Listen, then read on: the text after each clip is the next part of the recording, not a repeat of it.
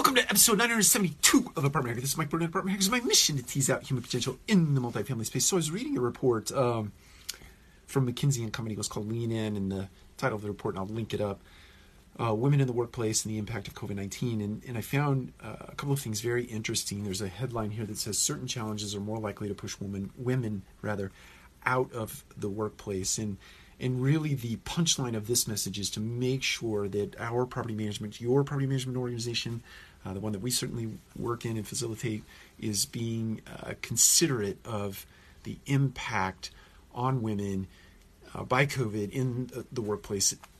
Because I think it goes without saying that the largest percentage of team members in the workplace, in the multifamily workspace, is women, right?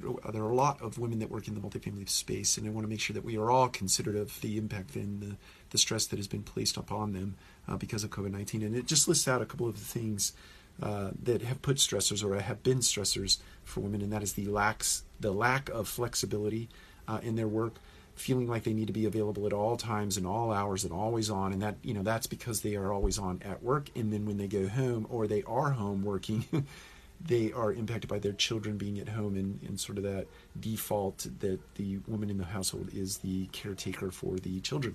House work and caregiving burdens, worrying that their performance is being negatively impacted or judged because of caregiving responsibilities during the pandemic, discomfort in sharing the challenges that they are facing with teammates or managers.